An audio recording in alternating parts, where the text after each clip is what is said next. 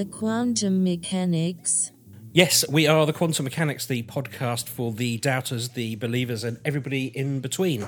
We are indeed. Before we get into today's episode, which is a fascinating episode, we've had a bit of feedback on the episode we did the other week on the Coral Castle. Yes. I think we asked on the podcast if anybody had been there and touched any of the stones, and somebody came back to us and said that they had. Oh, brilliant. It's from Helene Buntman. She said, it's fascinatingly odd energy, worth visiting if you're in the area. She says, I've been once. The theory is that the guy worked at night and no one saw him doing it. What I remember most was the huge free-swinging rock door and his office filled with equipment. I'm pretty sensitive to energy, and others than being amazed at what he'd created, I felt like a mix of love lost, loneliness, and a lot of spirits in the area. Of course, the Coral Castle is a haven for a lot of spiritual seekers and junkies, and they may have infused some of the energy in the place as well. She also goes on to say, love the work you two do, which is great. So if you've not heard that Coral Castle episode, it's a fantastic story about one man who built this amazing stone castle with thousands of tons of stone on his own, and there are varying reports of how he did it, some with some spooky magnetic powers. But yeah, we asked if anybody had been there and touched any of the stones, and there we have someone who has. So I'm pleased you mentioned the door as well, because that was the thing that fascinated me most about that. That was the door that was being balanced on a truck bearing and had to be replaced in the 90s. Yeah. Well, whatever you think of how the guy did it, it's an incredible piece of engineering, which, you know, whether there was anything mystical about it or not, incredible. So thank you for sharing that. Somebody else also pointed out that it does, the Coral Castle does feature in a Billy Idol video, which we might put a link to that on our social media. I didn't know that. No, I didn't know that either. So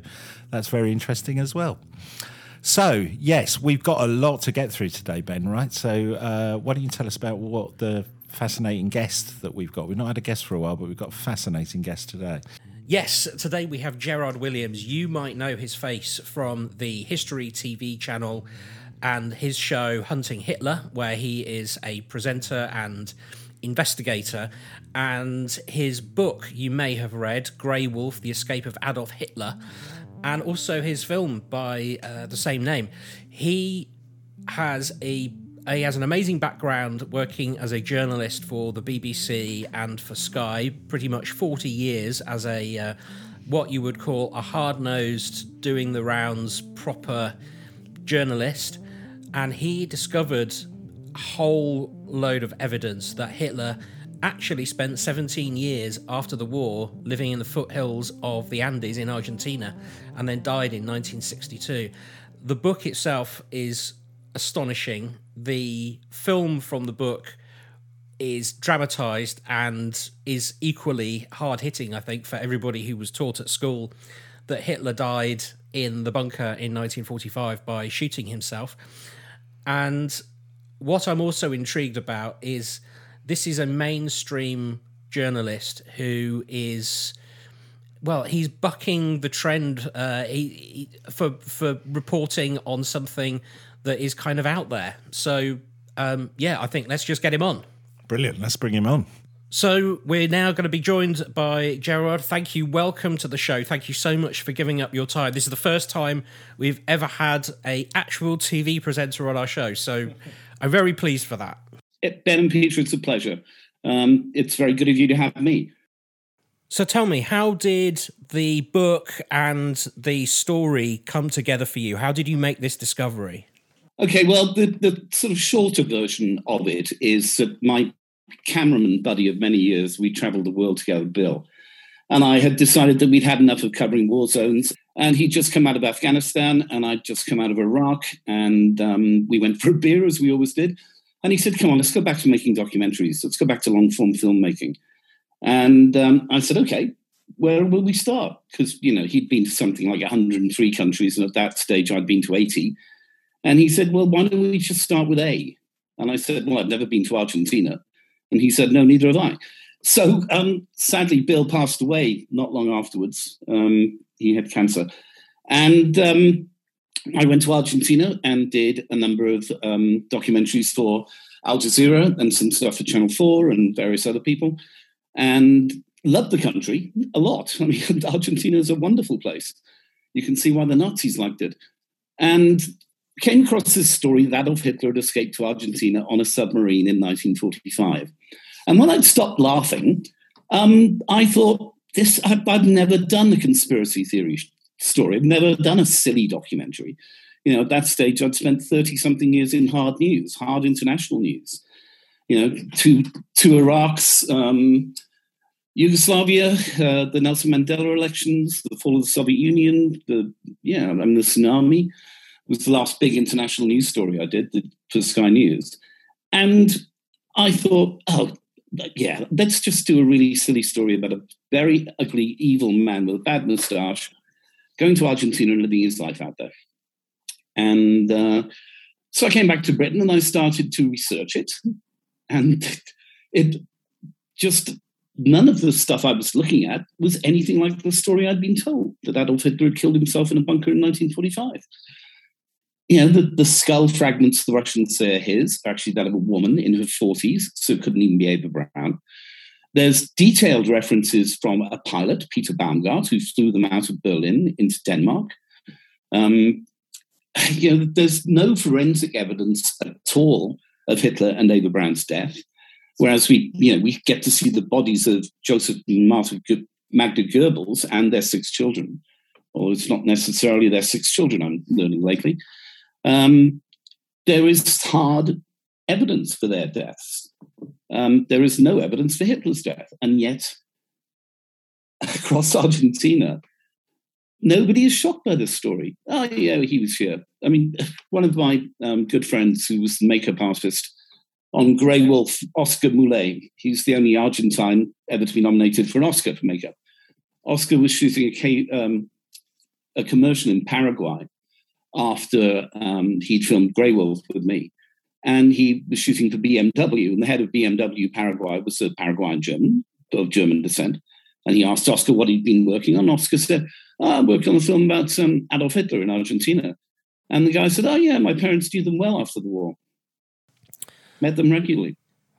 So myself, like pretty much everyone else, was told that Hitler killed himself in the bunker in 1945, along with Eva Braun. His body was covered in petrol, then set fire.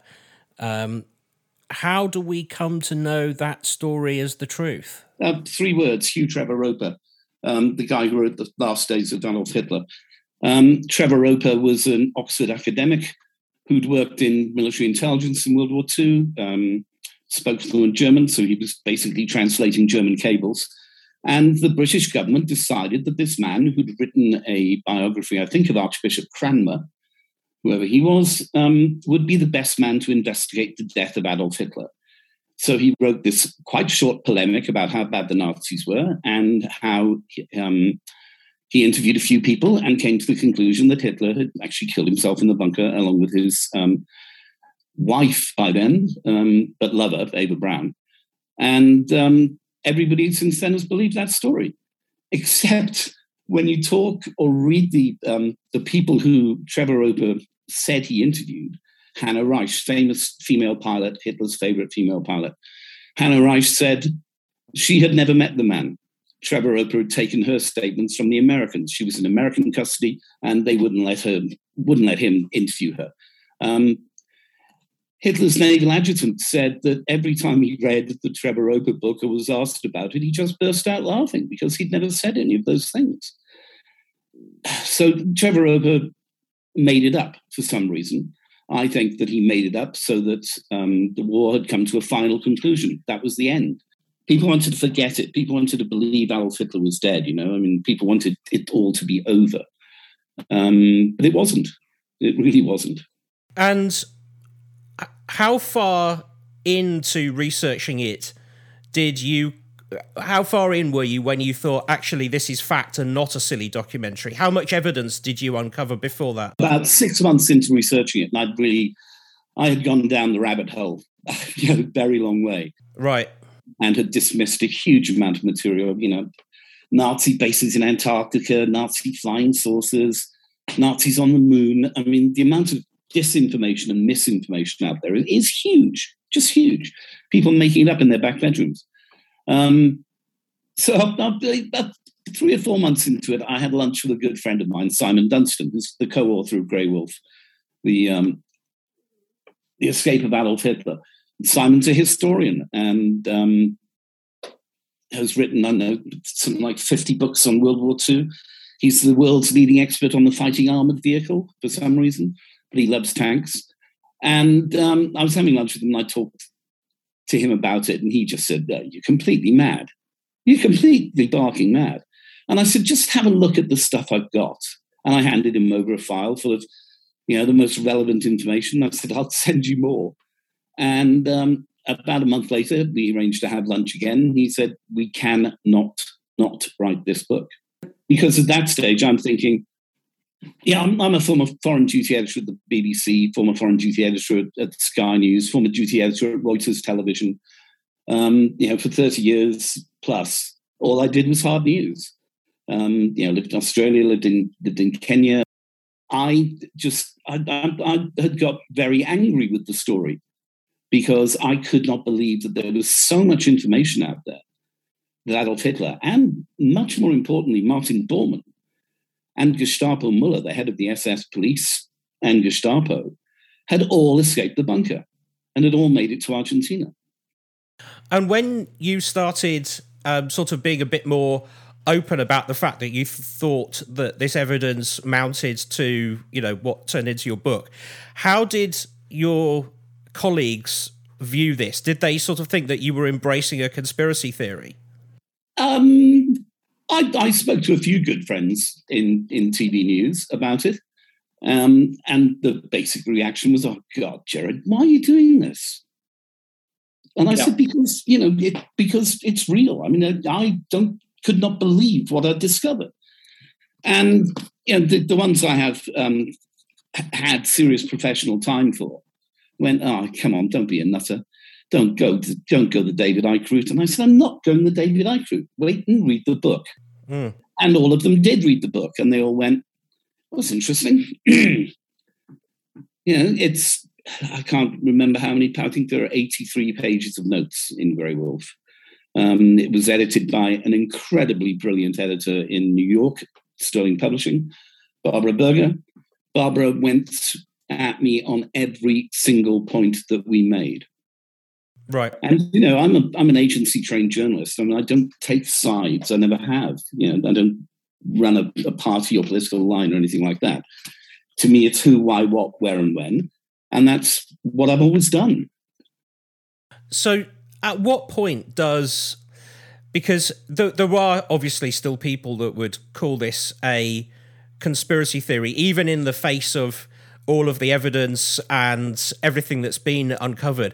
When does a conspiracy theory stop becoming a conspiracy theory and become accepted fact? And who is the gatekeeper of that? Because that seems to be something that's lost. Yeah, I mean, the title of the book is, Adolf Hitler, Grey Wolf, The Escape of Adolf Hitler, the case presented. So that's what we do in that book. We present the case as thoroughly as we possibly could that Adolf Hitler had escaped. Now, when the book was published, I think the Daily Mail ran a story on it, and they got Guy Walters, who acts as a historian, wrote a rather tepid book called Hunting Evil, in which he pretty much took aim at Simon Wiesenthal about Nazi war criminals. Guy Walters was quoted in the Mail as saying, "This is 2,000% wrong.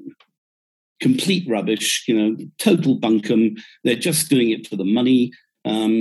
It's just, rubbish, complete rubbish." 3 days later, Walters contacted my editor in America and asked for a copy of the book because he hadn't read it. Right. He just dismissed it completely out of hand.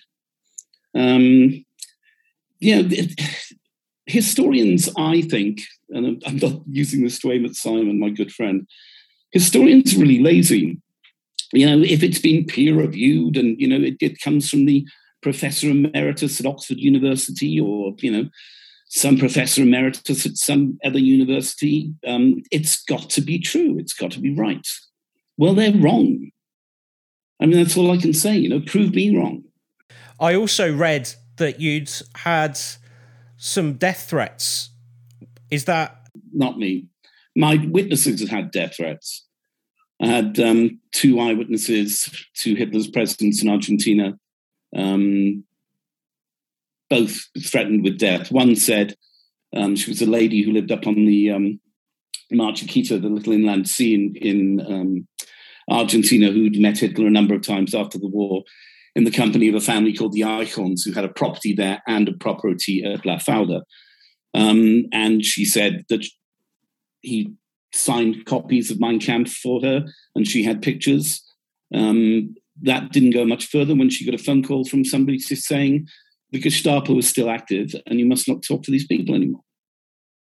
So there's active suppression of witnesses who are still alive, but... Oh, yeah, I mean, we got the Argentine federal police involved in the other case, which was Captain Monasterio, who had written a book based on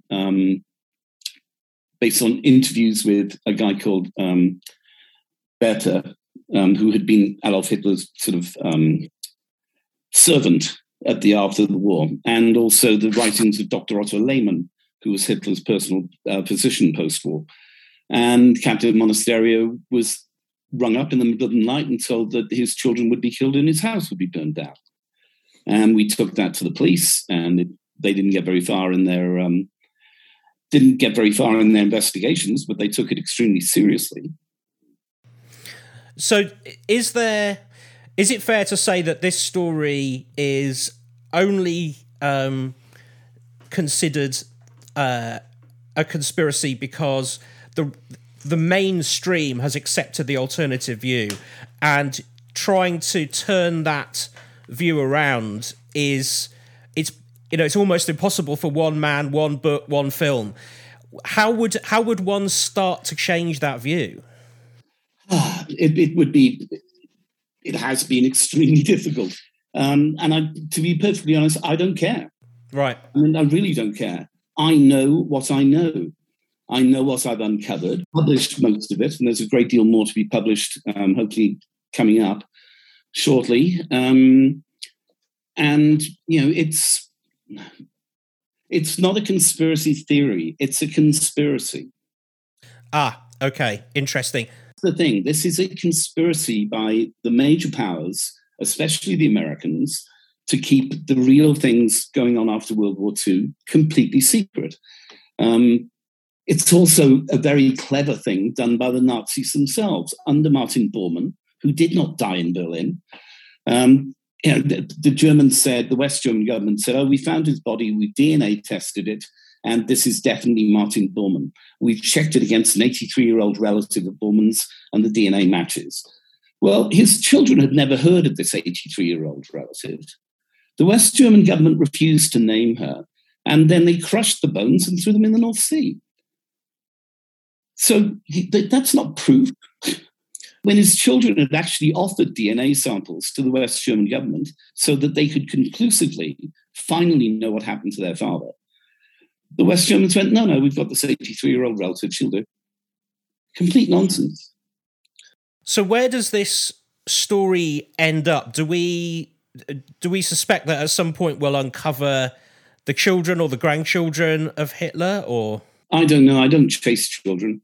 It's not their fault that their father was the person that he was. Although they probably have access to huge amounts of money, and so they'll never be found. They live however they want to live. The Nazis got away with country buying amounts of money, and the senior Nazis have lived extremely well off the back of it. People like Martin Bormann and Gestapo Müller hid in plain sight in German communities in Argentina and Paraguay and Brazil. Mossad weren't after them. We weren't after them. America was too worried about the Reds under the beds, and the Israelis had enough on their plate with every single country around them wanting to destroy them. So, there was no major hunt for Nazi war criminals at the end of World War II. Most of them were working for the blasted CIA anyway. The whole Gehlen organization in Germany, the sort of beginnings of West German and now German intelligence, the BND, were all Gestapo and Wehrmacht officers under a general who had led intelligence gathering on the Eastern Front for Hitler, who reported to Martin Bormann after the war. The Gehlen organization, part funded by the CIA, well, mainly funded by the CIA, sole role in life was to keep the Americans busy by lying to them about the Soviet threat. And while they did that, the Nazis got on with their business. Martin Bormann dropped the Hugo Boss uniforms, put on Hugo Boss suits, and ran it as a major corporation.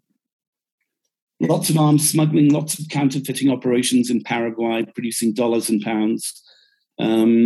Huge amounts of money in Switzerland, in Argentina, in Syria, and in Turkey. Openly walking the streets of Dublin, believe it or not. I mean, there's this sort of weird access of Madrid, Dublin, and Buenos Aires. And then you throw in Asunción in Paraguay. But yeah, it's shocking. It really is shocking. I mean, it sounds like the story of Hitler dying in the bunker almost suited everyone. Is that why it's so difficult to break through anything else? That's my feeling. And was there a point in your investigations where you thought that at any point? Did you ever think this is just not worth it? Lots of times. And yeah, I mean, I've been doing this for 15 years, a bit longer maybe. I've been to Argentina 18 times. I've been to Paraguay, Brazil, Uruguay, Chile on numerous occasions. It's been fascinating, but in part it's obsession. I've never had a story do this to me before. Yeah, I was going to ask you about that, the kind of effect on you, because I've seen you interviewed a few times and you genuinely seem emotional and angry about, the what you regard as the deception that's been pulled. Would that be fair? I still am angry. I think anger is what continues to drive me over this. Every time I come across an American document or you can't get across British documents, they hide everything for another 50 years. They just stamp it top secret again. I've just been looking at a story about Rudolf Hess's flight here in 1941. All the files are still stamped top secret. It's 80 years later. What are they hiding? Yeah, and you can't get any of the interesting material that they have on Hitler or Martin Bormann. They released some files on Martin Bormann. What they did, they released all these files of, Bormann spotted in Australia, Bormann spotted here, Bormann's in Malaysia. Yeah, I mean, apart from the fact the CIA have and the FBI have reports naming Martin Bormann in Argentina, in Paraguay, throughout, up until, what's the last one I got hold of recently, 1974. The CIA are talking about Bormann in Switzerland, negotiating to get more of his money out. There's material from Paraguay which says that Bormann died of stomach cancer in 1959. Well, General Wolf, who was an SS general who was still alive in the 80s, tells a German author that, Martin Bormann's still alive. He's not dead. He runs an operation called Maribor Sol, which is Martin Bormann South. And this particular German author has interviewed numerous SS and general staff, all of whom lead him to Martin Bormann being alive in Argentina and in Paraguay. They move around, but they move around into larger estancias or very plush houses. I was going to say, when watching your film and some of the Hunting Hitler thing, for me, a lot of the stuff around Bormann, in many ways, was almost more interesting than the information about Hitler. Is there a bit of you that thinks that? Hitler's the cherry on the cake. But I think Bormann realizes that there's no way that the swastika, the jackboots, the black uniforms, the genocidal anti-Semitism can come back.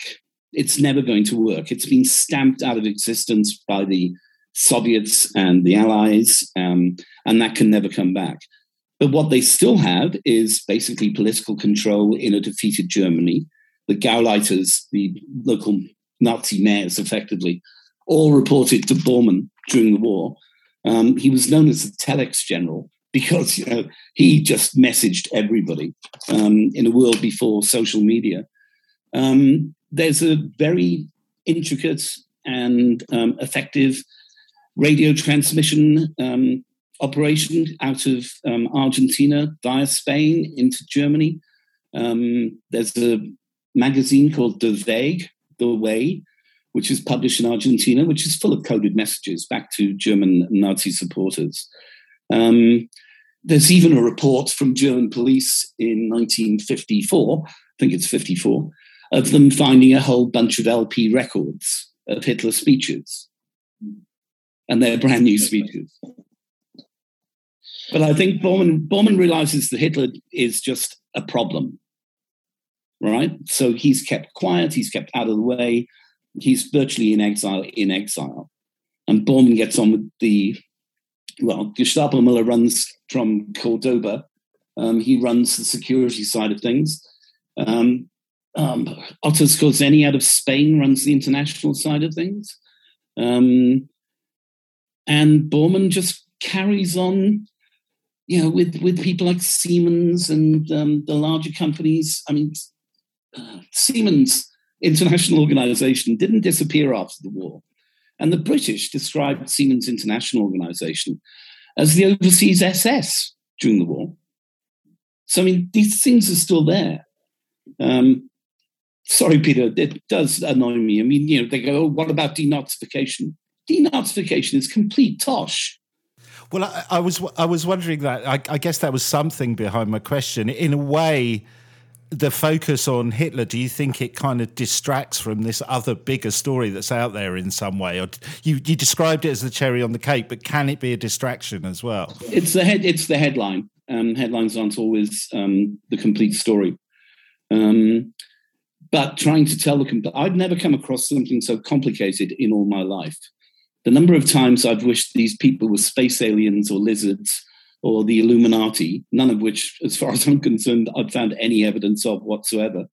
Bilderberg's a bit dodgy. That's a bit dubious. Prince Bernhard of the Netherlands, devout Nazi, spent a lot of time in Argentina. The other thing I got from when I was watching Hunting Hitler was there was the part when you were in Spain, and I kind of sensed in you that you were actually quite shocked at what you found of Nazi involvement in Spain. I know that wasn't the focus of that investigation, but it looked like there was more that you wanted to tell about that, or that you were surprised at what you found. I was very surprised about some of the things I found in Hunting Hitler, and some completely unsurprised because I'd been there before. Right. And, it was television. I mean, the amount of time wasted on it being telly and not a serious investigation annoyed the hell out of me. But it got me to places and paid me to go to places that I hadn't been before, and added to my knowledge base. So, but it's telly. We were on the lake in Bariloche with a local lawyer who I've met before in my trips there. And we were going to the Saracen Tower, and then I think by boat to,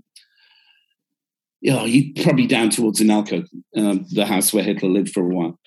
And this guy handed me a book, and I said, oh, yeah, I know the book. And it was the Argentine printed version of Stuka-Pilot, which was the autobiography of Hans Ulrich Rudel, the most decorated pilot of World War II. And in this copy of the book in Argentina was signed to my dear comrade, best wishes, Hans Ulrich. I said, oh, I've not seen a signed copy before. And I know from Ulrich's papers, and history tells us he spent a lot of time in Argentina, was a close friend of Perón's, and very involved in the attempts to get the Nazi Party reborn in Germany in the 50s. And he then handed me a small velvet pouch, and this velvet pouch had 9 crosses in it. And I looked at it, and I've seen hundreds of iron crosses all across Argentina. You can go into any junk shop and buy them. Some of them are fake, some of them are real. Most of them are World War II. But this wasn't a World War II Iron Cross, it was a World War I Iron Cross. And I said, it's a World War I Iron Cross. He said, yeah. I said, where did you get these things? He said, from one of my clients, who I won't tell you who it is, and because it's client confidentiality. And I said, so what's with the Iron Cross First Class? He said, my client says her father was given it by Adolf Hitler here after the war for services rendered. Now, Adolf Hitler only ever wore 2 decorations. He was awarded in World War I Iron Cross First Class, which this was, and the Iron Cross Second Class. And he only ever wore 2 decorations, his Iron Cross and his gold party badge. Well, he gave his gold party badge to Magda Goebbels to thank her for her services, including fathering a child with him. And he kept the Iron Cross. But so I'm sitting in Bariloche, Nazi Central in Argentina, holding a First World War Iron Cross, owned by the daughter of a senior SS officer who said he'd been given it by Adolf Hitler for services rendered after the war. Could I get them to put it in the program? Why do you think that was? They didn't want to put that in. They didn't have time. They had other things planned. Towards the end of Grey Wolf, there's this kind of Hitler is portrayed as this. I don't know how to describe it. I keep thinking it was like an evil Sunset Boulevard figure. Do you know what I mean? It kind of in decline, and it made me wonder if what you believe is the true story had come out at the time of him not dying in the bunker and going to Argentina. If that was accepted at the time, how do you think the world would have been different, or do you think it would have made no difference? No, that's a tough question. It's not really my role to speculate on things. I do my who, why, what, where, and when. There are distinct reasons why the military-industrial complex in America wanted the Nazis to stay in power. I mean, in hiding. I mean, the next book is called The Secret Reich, or The Shadow Reich, rather. That's why they released all the industrialists early. That's why they released all the general staff early. That's why the CIA hired Otto Skorzeny, the butcher of Lyon, Klaus Barbie, and the whole of the West, the whole of the German intelligence organization, all of it. So, Truman said it was in the law that you could not hire a member of the Nazi Party to work for Americans. So they just changed all their files, right, including Werner von Braun, who put NASA on the moon. Werner von Braun was responsible for at least 30,000 deaths in slave labor industrial areas. And I think, in Holland and London, something like 4,000 deaths by V2 and V1. Well, Nazi. Alan Dulles, one of the biggest criminals in my mind in the world, who headed up CIA after the war, when he was asked about the Nazis working for him, it's either Gehlen or von Braun, he said, well, you wouldn't want them in your club, but at least they're our Nazis. Real politic, I suppose. Yeah. And I was going to ask, when you talk about the Nazis sort of turning into, well, almost like a commercial entity afterwards, do they still, although you say that they've got rid of the jackboots and they've got rid of the anti-Semitism and stuff, but are these still values that they hold? Are they still? I think Simon described them as the biggest criminal gang in history. All right, think of them as a mafia family, and their kids. I'm 62. I feel about 90 lately. My dad was a World War II combat soldier. So now, and he in his 20s then. So senior Nazis are people now who are the children of people my age. They've begun to run the corporation. But yeah, it's a multinational corporation with fingers everywhere. But they don't act like Nazis. They just do it for the money. I mean, that's all the reason I can find now is they do it for the money. You know, up until the 70s, the infiltration of West German politics, the judiciary, banking, industries was immensely influenced by the Nazis, immensely influenced. Now Germany is a upstanding democratic country, which I wouldn't mind living in, you know? Yeah. More than this one. Never thought I'd find myself saying that, but, you know, I'd rather have Angela Merkel as my leader than Bojo the Clown. Does all of this, all of your investigation, everything that you uncovered, does it make you worry more about the rise of far-right politics around the world now? There was a time when it worried me. Yeah, it did worry me, but it's basically the modern Shadow Reich, which I'm only taking the next book up to 1974. I'm not going any further. But the rise of the right, so you have, Poland and Czechoslovakia, amazing, the Czechs and the Poles going right wing and giving Hitler salutes. I mean, it just amazes me. But the real power, the real money, the corporate Nazis now, they wouldn't want any of this to happen. It'd just mess with them. You know, they don't want people remembering how bad it was because they've been working undercover for, 75 years. Yeah. And making lots and lots of money out of it. But you mentioned, like, living in Germany. One of the things that concerned me is, like, not a rise of necessarily exactly Nazi ideals, but, for example, the AfD, which hovers around the polls somewhere around 11%. That, to me, is terrifying. It is terrifying, but the same is true in France, where I lived for 7 years. And we don't have that here in the same way. We don't have the British National Party of any importance here.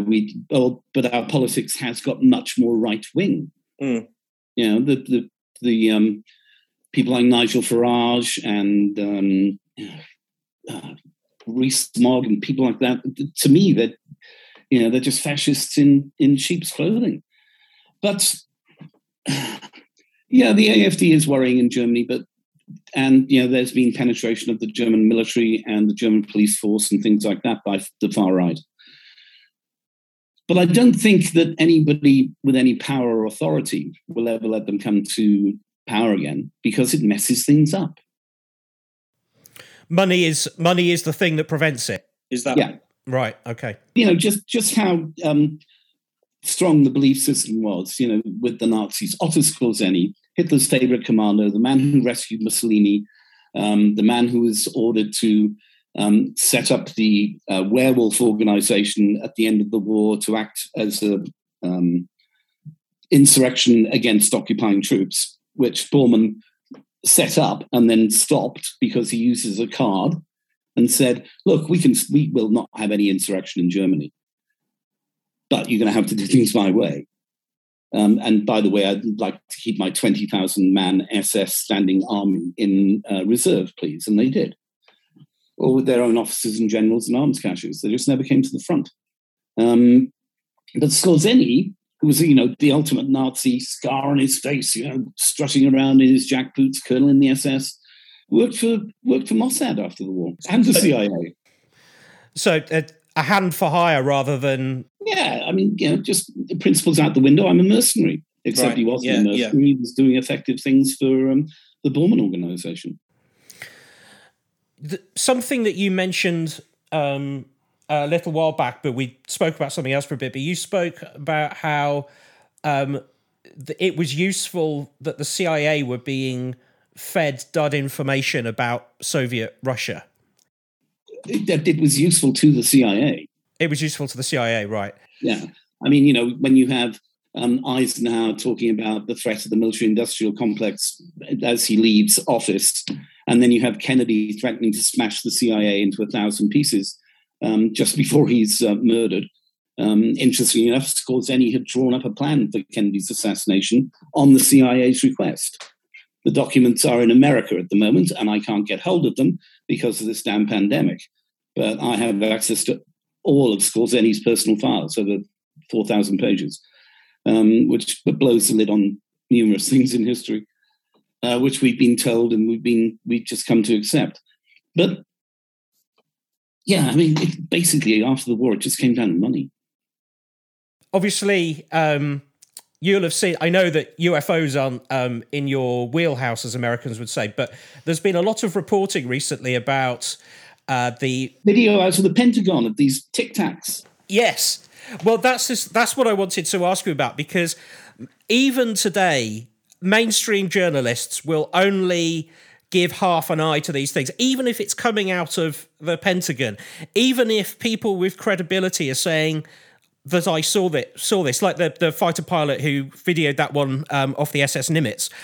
Is that part of the... Is there, not necessarily a conspiracy, but is the mainstream press held back by beliefs that it's always had, and therefore to say, oh, well, look, it looks like we might have visitors from another world, you just can't say that for whatever reason?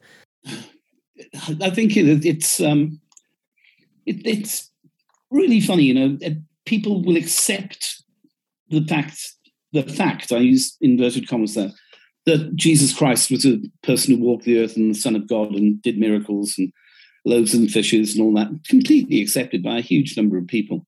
You suggest that there are some unidentified aircraft flying around our skies and we have no idea where they're from or who is piloting them. And people go, oh, you bloody idiot. What a fool. What, little green men in the garden? The Roswell autopsy was a hoax. Of course it was a hoax. I mean, that's the problem is, I suppose until we have one that crashes in the middle of Trafalgar Square and is seen by thousands of witnesses, we're not going to know. But, I don't think that the flying saucers thing is a conspiracy, and I just don't think that. I don't know. I mean, I don't believe in extraterrestrial visitors necessarily. I don't disbelieve in it because there's just a huge amount of evidence from serious sources like the Pentagon and the RAF. But why people don't take that seriously, I don't know. I mean, people are weird. I mean, I've noticed that a lot over the last 5 or 6 years. People's belief systems are really strange. Everybody thinks that, or not everybody thinks, but a lot of podcast and radio hosts and things like this in America will have me on their shows, and then they'll ask me, so what about 9/11? What about the Kennedy assassination? Name any conspiracy theory you like. What about the bases in Antarctica? And I say to them, I haven't spent 15 years looking at the Kennedy assassination. I mean, there is so much dis and misinformation about that I don't think, we'll ever get to the truth of who did it and why they did it. There's so many different angles in it, and it is quite deliberate. Do you think your work post, looking at what happened post the war, do you think that will ever be admitted to, that the truth that you believe you found will become mainstream, or do you think it will never be that? All I can do, Peter, is show my sources, show the documents, show the material that I've gathered. Some of it from other reporters, contemporaneous reporting, I think is always worth going back and looking at very thoroughly, which is something historians don't do. We go back to Trevor Roper. He thought the Hitler diaries were real and then changed his mind. The Hitler diaries are written in biro, and they have entries like, woke up, shagged Ava, invaded Russia. And yet this was just going to be reality.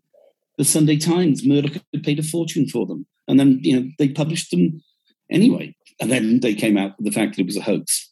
And not that clever a hoax either when you look back at it. I mean, I just had a bunch of documents sent to me from Austria, one of which is a signed letter from Adolf Hitler talking about his escape by U-boats, and the letter is from the Nazi Party headquarters in Argentina. And I got that and I thought, bloody hell, that's it. Smoking gun, nailed it. Had the Hitler signature checked? Yes, it is probably real.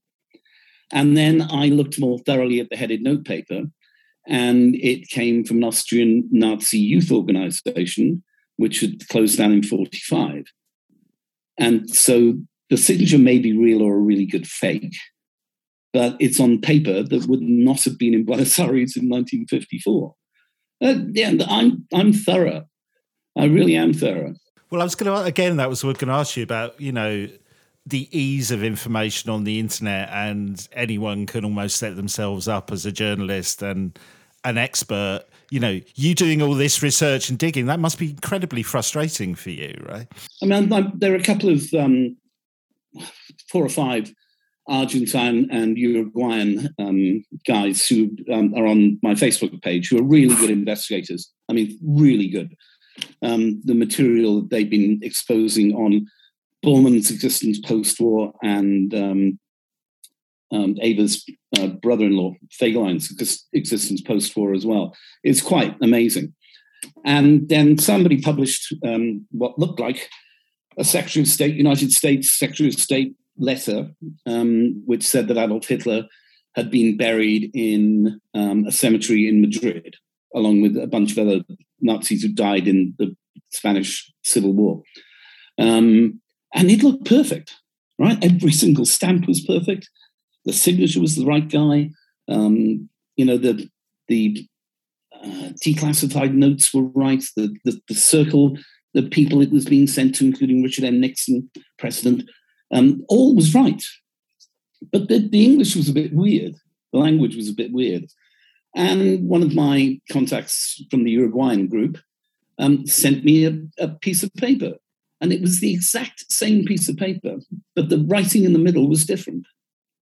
Every other mark on the paper was the same, signatures from people who'd read it. And so it sounds like getting to the truth again with technology and everything going along. It gets harder and harder, right? We had what are described as the last pictures of Adolf Hitler, shaking hands with a bunch of tank-busting Hitler Youth, along with Arthur Axmann, the leader of the Hitler Youth, in Berlin in 1945. We had those pictures checked by an expert at the University College London in facial construction, and it's not Hitler, right? Those last pictures of Hitler are not Hitler. Every book you will read says that these pictures are of Hitler on April the 21st, his birthday. And these are the last known moving pictures and still pictures of Adolf Hitler. Well, they were shot on March the 21st. They came out in the April edition of the Hitler Youth magazine, the final edition, April 1945. They came out in the April edition, but they were shot in March. But nobody ever corrects this. No. And not only were they shot in March, it's not Hitler. It's one of his many doubles. Right. I mean, but, it took a great deal of time. And, I haven't got the money to do half the stuff I'd like to do. I mean, a tenth of the stuff I'd like to do. I was wondering the way that a lot of journalists and the journalistic community have treated you, whether your pursuit of the truth has left you, I don't know what the word is, with a bitter taste about journalism in any way. Not at all. It only ever annoys me when people go, "Oh, this is a complete load of bollocks," if they haven't read the book. Yeah. Do me the courtesy of reading the book and then tell me I'm wrong. Yeah. Do me the courtesy of looking through the 83 pages of notes and then tell me I'm wrong. Tell me I've made all this up. Anybody who wants to say it's complete rubbish, and you say, "Have you read the book?" And they go, "Oh, no, wouldn't read the book." I go, "Well, how the hell do you know it's real rubbish?" And I've not had one single journalist mate, I've not had one single mate come to me and say, you're complete full of rubbish. They'd use other words, but I don't know what your audience is like. No, this, I don't know even to describe what I do now as journalism. It's investigative, it's obsessional, but I can't knock it off in a minute 10 with a piece to camera because the story's too complicated. I mean, I've been amassing information on the new book to try and get it over in a sort of accessible way is extremely difficult. I mean, that's why Hunting Hitler was so successful, because it was very accessible. It was exciting TV in some places. Captain America, Tim, my friend, is great telly. Well, I was going to ask you about that because and again, you may not want to say about it. So we've talked about certainly the American style documentaries.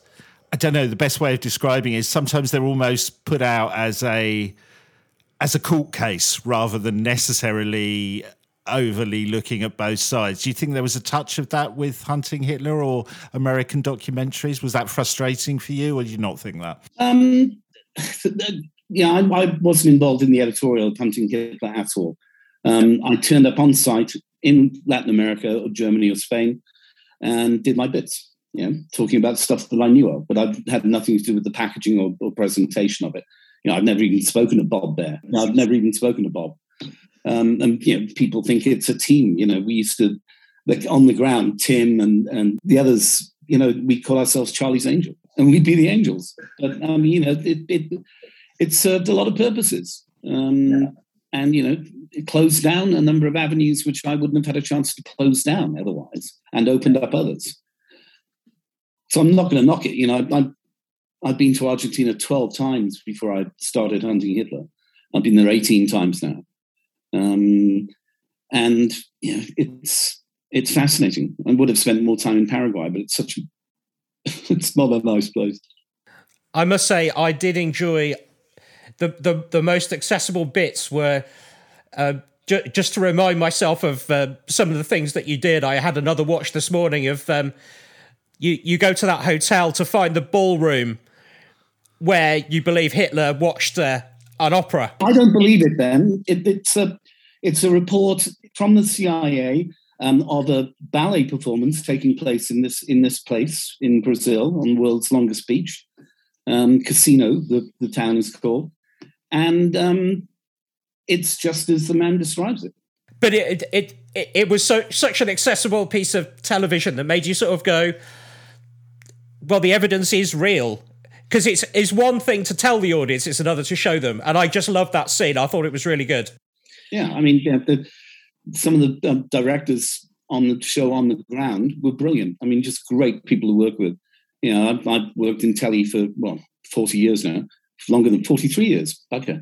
But, there are some people in the industry who just have great visual sense. And my favorite is BJ Golnick, who's just stunning on 2 series, and can see things that I wouldn't see, and knows how well they'll translate. At running 2 GoPros, 2 cameras on the ground, and a flaming drone. I mean, I can't do 5-dimensional chess. But put me in front of a camera, and ask me to talk detailed facts about Nazis, I'm probably your boy. What you were saying there, Peter, about American-style documentaries, I think the way that I could get my mother to engage with the story, and I'm using my mother as sort of like the man on the Clapham omnibus, because she's the person who is most skeptical about everything that I'm interested in. I've never seen your mother as the man on the Clapham omnibus, but I would go with it. Go with it. Well, my mother, bless her soul, was still alive when I started doing this, and she just looked at me and went, "Yeah." But if your evidence was presented on Panorama, she would probably watch it and take note. Similarly, the person that I was comparing your work to in the UFO field, a chap called Timothy Good, he's as obsessed with facts as you are, and all of his books have loads and loads of notes in. And I said to him once, would they ever cover this on Panorama? And he laughed. He said, no, of course not. They never touch this. But why is that? Why is it difficult for mainstream to accept these ideas? What is it?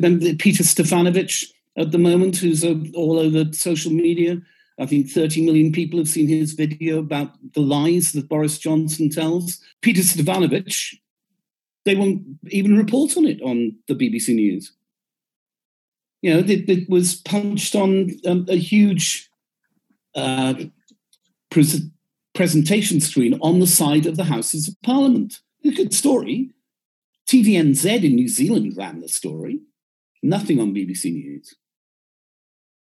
Yeah, I don't understand. I mean, I worked freelance as a foreign duty editor at the BBC a long time, and I never saw any sort of political involvement or in a story. But I was in foreign news, so they don't really care. And at Sky News, where I worked very closely with the home desk and the foreign desk, I never saw any sign of any Murdoch interference or Murdoch approach to covering the news. I mean, when I was there, Nick Pollard was running it, and ex-Daily Mail. Nick's one of the best journalists of his generation. I think there'd be short shrift given to anybody who told Nick Pollard what and wasn't a story. So I don't know. I mean, I would love to do a serious series of documentaries based on Grey Wolf and the material that I have from my more recent research. I think it would be fascinating. I think the story could be told well. It's detailed, and people aren't great on detail. Audiences aren't great on detail. But it's distinctly thrilling. The best espionage story of the century, the last century, the one I lived mostly in. And I'd love to do it with a serious British team. But whether or not anybody would watch it, I don't know. There's a great example from Hunting Hitler. I'd been to Analco, the house on the lake, twice before. And to get in there, I gave the guy on guard duty $20 and a pack of Haribo for his kids. And both times. I was told that when we went there to shoot for Hunting Hitler, that he had a rifle and that he was going to shoot anybody who came up to the gates. So Tim assaulted the place in a wetsuit from the lake. 3 weeks later, there's an American crew there filming quite happily, all over in Alco inside and everything else. And the local Argentine crew are there. And, it's just, but it was really exciting to watch Tim in a crappy wetsuit assault the house. He likes showing off those muscles, doesn't he? We didn't like each other when we first met until we started to talk, and we became very good friends. I'm extremely fond of Tim. Don't always agree with him on many things, but I am extremely fond of him. And so I called him Captain America. I'd call him Cap from the third day, because he was Captain America, basically. He's one of America's super soldiers. We were at a hotel in Lafayette, and they were selling Captain America shields. So I bought him one. He thought it was funny. And he was an easy guy to work with. I mean, he knew after a while that I'd seen my share of the world's shitholes. And although I've never been a soldier or ever wanted to be, I have been in combat. I never want to be again. And so, we got on. There is a phrase from the American Civil War about you could tell if somebody had seen the elephant because you could see it in their eyes. And it is true. You can tell if somebody is making it up or if they've actually been in periods of intense stress. If people want to find out more about what we've been speaking about, where should they go? Obviously, your book is available on Amazon and all good retailers. Yes, they can also probably get an e-copy from me if they find me on Facebook, and for a small donation to my ongoing research, I'll happily send them an ebook. Find me on Facebook. I mean, I will come back to people. I will chat to people if I have and when I have the time. There's a group called the Spider's Web on Facebook, which has loads of really interesting information, some of it from me, some of it from my South American research friends, and from others, a very good author, Peter David Orr in America, who, although we disagree on how Hitler got out of Germany, Peter has an interview with an American soldier who describes something completely different to Baumgart. But there are a lot of Hitler doubles moving around Germany at the time, so I don't know. But Peter's extremely thorough on the suicide and how there is no evidence at all. He's far more thorough than even we are in Grey Wolf. And you can find Peter David Orr on Facebook as well. But then they can find me on Facebook. And I do I do get involved. I do come back to people. And if there's somebody out there who wants to finance my research, I'll come back to them extremely quickly. It sounds like you're working on another book, you were saying as well. Yeah, and the Shadow Reich, what it will do is it will deal with the whole Bormann organization and the lack of denazification in America, the lack of denazification in West Germany post-war, the influence that the Nazis maintained in Germany at every level post-war, how they're helped by people like Alan Dulles, his sister Eleanor Dulles, and John J. McCloy, who ran Germany for a couple of years, ran the American part of Germany for a couple of years, released all the industrialists, gave Krupp huge steel contracts to make hard steel for American tanks during the Korean War. Amazing. And it'll also look at the activities of Mossad and Skorzeny, who's very important to this, and the international fascist conspiracy that was happening in the 50s, which Oswald Mosley was a major part of. And it also looks at the connections with Dublin, which is something I haven't found before. But it seems you've got Nazis walking the streets of Dublin completely and not a care in the world. And that's the point. They weren't hunted. We were all brought up on this, there's another Nazi war criminal. He's some guard at Ravensbrück, who is now in his 80s. There are still generals of the SS out there. And since the end of the war, the West German and German governments continue to pay war pensions to people. If you were in the SS, your war pension is 30% higher than it is if you were in the Army, Navy, or Air Force. Why is that? Don't ask me. The Nazis were defeated at the end of World War II. The SS were all disarmed. Hitler was dead. Martin Bormann was dead. Gestapo Müller's dead, except Gestapo Müller's grave actually has the remnants of 3 bodies in it. They actually exhumed it. I don't know the answer to why Gehlen, General Gehlen, the head of intelligence and then the head of intelligence in West Germany post-war, why he said in his memoirs that Martin Bormann was a Soviet spy. And yet he wrote to the Paraguayan government and said to him that Bormann had died of stomach cancer in Asunción in 1959. And the obvious reason for him doing this is to cover his boss's tracks. I now have something like, 7, 8 eyewitnesses to Bormann's presence in Paraguay post-war.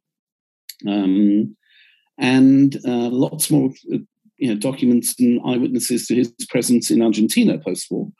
But he's dead in Berlin. The Germans did his DNA testing. So there's still absolutely loads more to this story. Yeah, that's why I said it's incredibly complex.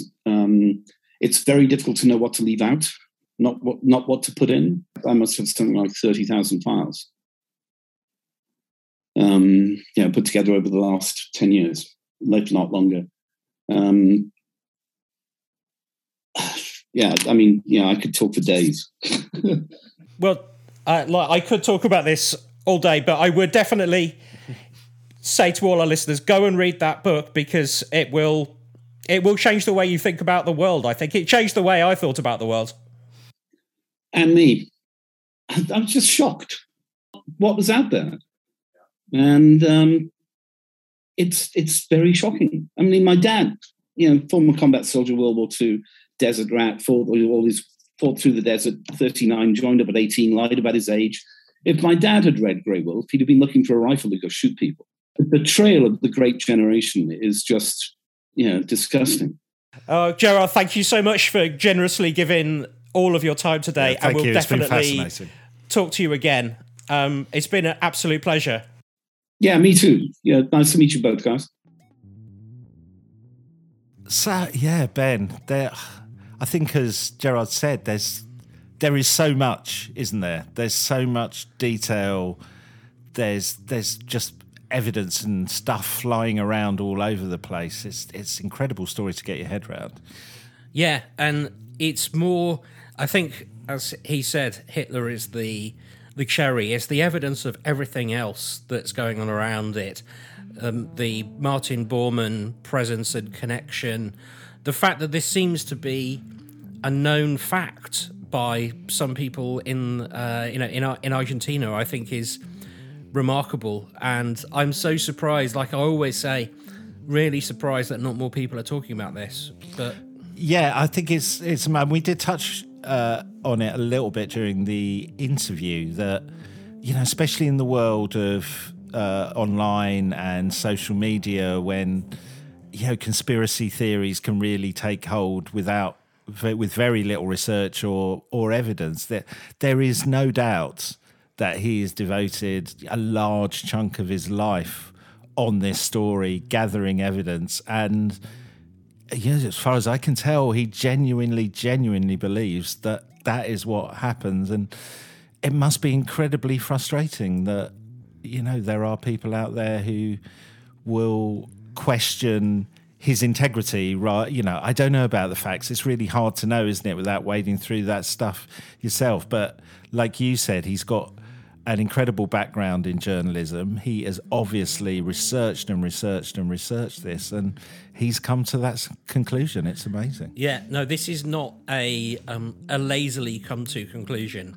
I think he said he's got more than 80, nearly 90 pages of notes in the back of that book, referencing material that he's brought in to create this story. I think, like, after you've heard his words, go and read that book. It will change the way you think about what you believe happened after the war, I think. Yeah, I mean, if you've not seen the Hunting Hitler series as well, which I think originally was on History Channel, I think it's still on Sky in the UK, I'm not sure. But, check that out as well, because, it's a that one is a long-running series, so you do have to wade through stuff. But, I've watched it, and there are bits in it you go, wow, I guess a lot of what we talk about on the podcast, there are those moments when you go, whatever you think of this, that is pretty weird and pretty strange. And yeah, check out it. We'd love to know what you think. Have you seen the Hunting Hitler series? Have you seen Gerard's film? And have you read the book? And if not, read it and just let us know what you think. We'd love to know what you think on the topic, outside of, he's crazy or whatever. A genuine, as he said, if somebody comes back with kind of facts and a genuine debate, then that's what's interesting to him. And that's certainly what's interesting to us, right? If you do want to talk to him, it's an open invitation from him to contact him on his Facebook page. And if you want to hear more from the man himself, do that. Definitely. Okay, well, there's a lot to digest with that, and certainly going to go and do that. So I hope you enjoyed that episode and listening to what Gerard had to say, and we will see you next time on the Quantum Mechanics. See you next time.